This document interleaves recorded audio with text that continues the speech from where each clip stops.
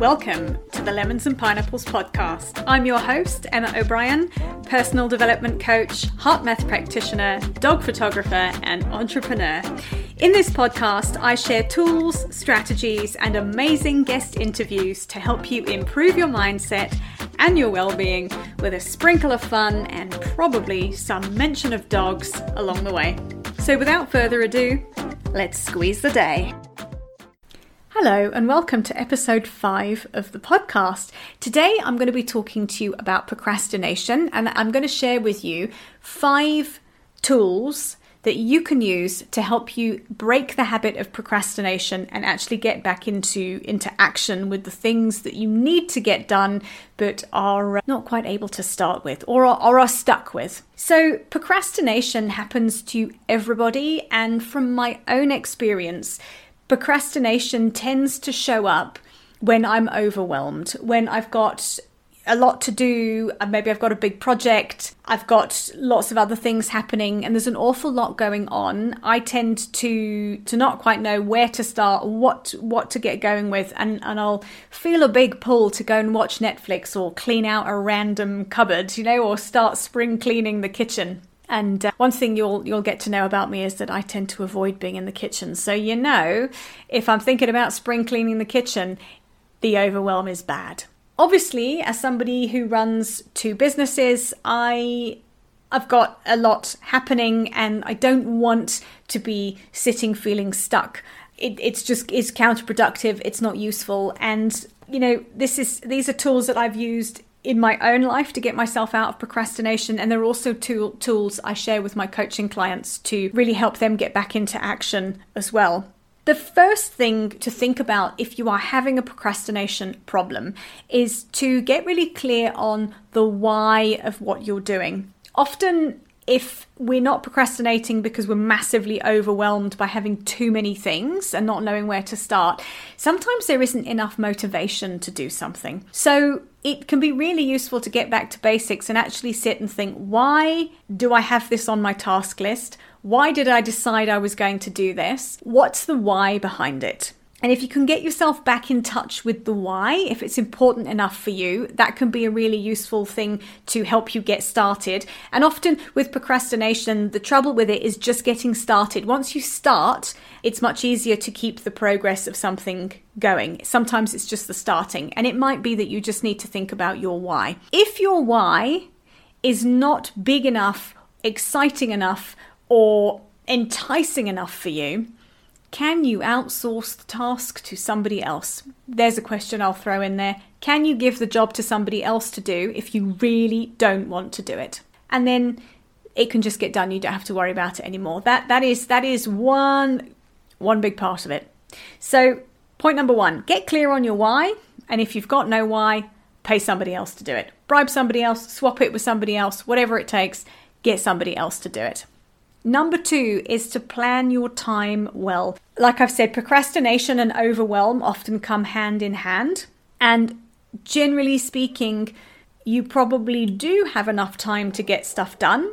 It's just a struggle to prioritize it and a struggle to fit things in. So sometimes you need to kind of take a step back from your schedule and actually really make the time to put the tasks in, so you can get them done. For anybody who's listening to this who has a time management challenge, let's call it that, or struggles with time management, I have a free time management masterclass. I'm going to pop the link in the show notes for you. It's instant access. You can watch that, and I run through in a bit more detail some of the strategies that I use for effective time management and strategies I teach people. So you've got access to that free resource if time management is a problem for you. The third thing is to break big tasks down into smaller chunks. And if you're really battling with this, is break it down into literally the smallest, tiniest chunk that will get you started. It might be something like opening an email and tick, task 1 done. sometimes when we've got something happening that we're really struggling to get going with, we just avoid it entirely. So what is the smallest possible thing you can do to just get yourself started with the task? And then have a look at it. If you're able to look at what needs to happen to get you from start to finish, can you break it down into smaller chunks and then start to pop those smaller chunks into your time schedule and actually make it a lot more manageable? Not that I eat elephants, and I don't think very many people do, but there's that lovely phrase of how do you eat an elephant, and it's one bite at a time. So if you can apply that principle, and maybe it's a chocolate elephant that you've got from the candy store rather than an actual elephant. Don't encourage the eating of animals on this podcast. Okay, and then point number 4 is once you've got your tasks broken down into manageable chunks and you're starting to really get to grips with what needs to happen to get your procrastination stopped and some action started, is to create yourself a manageable to-do list. Now, I think sometimes to-do lists can be really overwhelming because if you make it too long, you never really get anything ticked off. And if you are continually unable to complete a to-do list, it can be really demoralizing. So I encourage you to create a to-do list that at the end of each day you can achieve. It is a wonderful self-confidence booster. It is a wonderful mindset shifter. It's a wonderful mood enhancer to be able to complete a to-do list. I know it sounds so simple, but if you can finish a day and have everything done, you will feel a sense of accomplishment that will boost you up for being able to get back to the tasks and know you can accomplish things the following day. When we continually don't accomplish things, it's a real confidence zapper. And it feels horrible. So set yourself up to win, and then you will be more likely to be able to keep the progress going when you've got something happening. You know, procrastination is often ongoing projects that need to happen. Number 5, a really valuable tool I'm going to share with you is to remove distractions. Remove as many distractions as possible. Pinging telephones, pinging email notifications on computers and laptops. It pings and it pulls our attention away. So if you can block out time, however your most effective time management and time working tool is, if you can switch a phone off even for an hour to get through a task and switch off your notifications so that you aren't being pulled away from the task, that will be really, really useful to help you get more done. I think for people who work from home, this can be quite a challenge, especially if there's other family members around at home. But it might just mean putting a boundary down and saying, if you've got small humans that live in the house with you, saying, kids, I've got something really important to do. Please, can I have an hour? And then when I'm done, I'll come and do Lego with you, color with you, whatever they want. But sometimes just to be able to put that boundary down and say to other people in the house, please, I need an hour to not be disturbed here. And that will help you get done. Because being distracted with people popping in and asking you questions or needing things from you just breaks focus. And the more your focus is broken, the longer it takes for a task to be completed. The same goes for at work. I know a lot of people who work in an office environment can have constant interruptions of people opening the door, people wanting something. So if you're able to put that boundary down and just guard your time, you will find you get more done.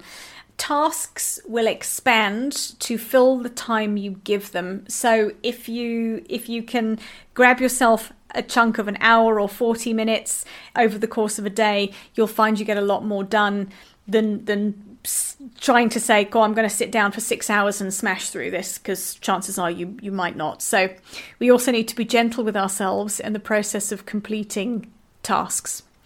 So I'll invite you, if this has resonated, to go and have a look at that time management masterclass that I have, because that will be really, really useful. I share quite a real arsenal of very, very helpful tools in there to help you manage time better. Because once we get this time piece in place, often the procrastination is far less. Because sometimes we procrastinate because we think, I've got this thing to do, I don't have enough time to do it today, I'm going to push it out to tomorrow, and and ad infinitum. So it goes on tomorrow, and tomorrow never comes. So do have a look at that. It's going to be really, really helpful for you. I hope today's been helpful, talking about helping you stop procrastinating. And the last little bonus tip I will give you is it's really helpful to have an accountability partner for when you're getting stuff done. When I'm working with a coach and when I'm coaching clients, accountability is a big part of that relationship. And having somebody that you are accountable to can really help to spur you on to get a task completed. This can also look like having a mastermind group that you set up of fellow, let's say if it's a business piece, fellow business owners. It might look like having an accountability partner at work, but sometimes just having somebody else to say, hey, did you get that done? And for you to be able to say, yeah, I did, and for them to cheer you on and congratulate you and vice versa. We spur each other on, and if we can encourage each other, it does make life a lot easier. My encouragement for you, try out these tools. Let's get out of procrastination into action and get stuff going. I'll see you next time. Thank you for listening to today's episode. If you've enjoyed it, please share with your friends and be sure to leave me a 5-star rating and review, especially if you're listening on Apple Podcasts. To find out more about my one-on-one coaching, please visit my website, which is emmaobriencoach.com. And remember, folks, when life gives you lemons, you can always choose another fruit. See you next time.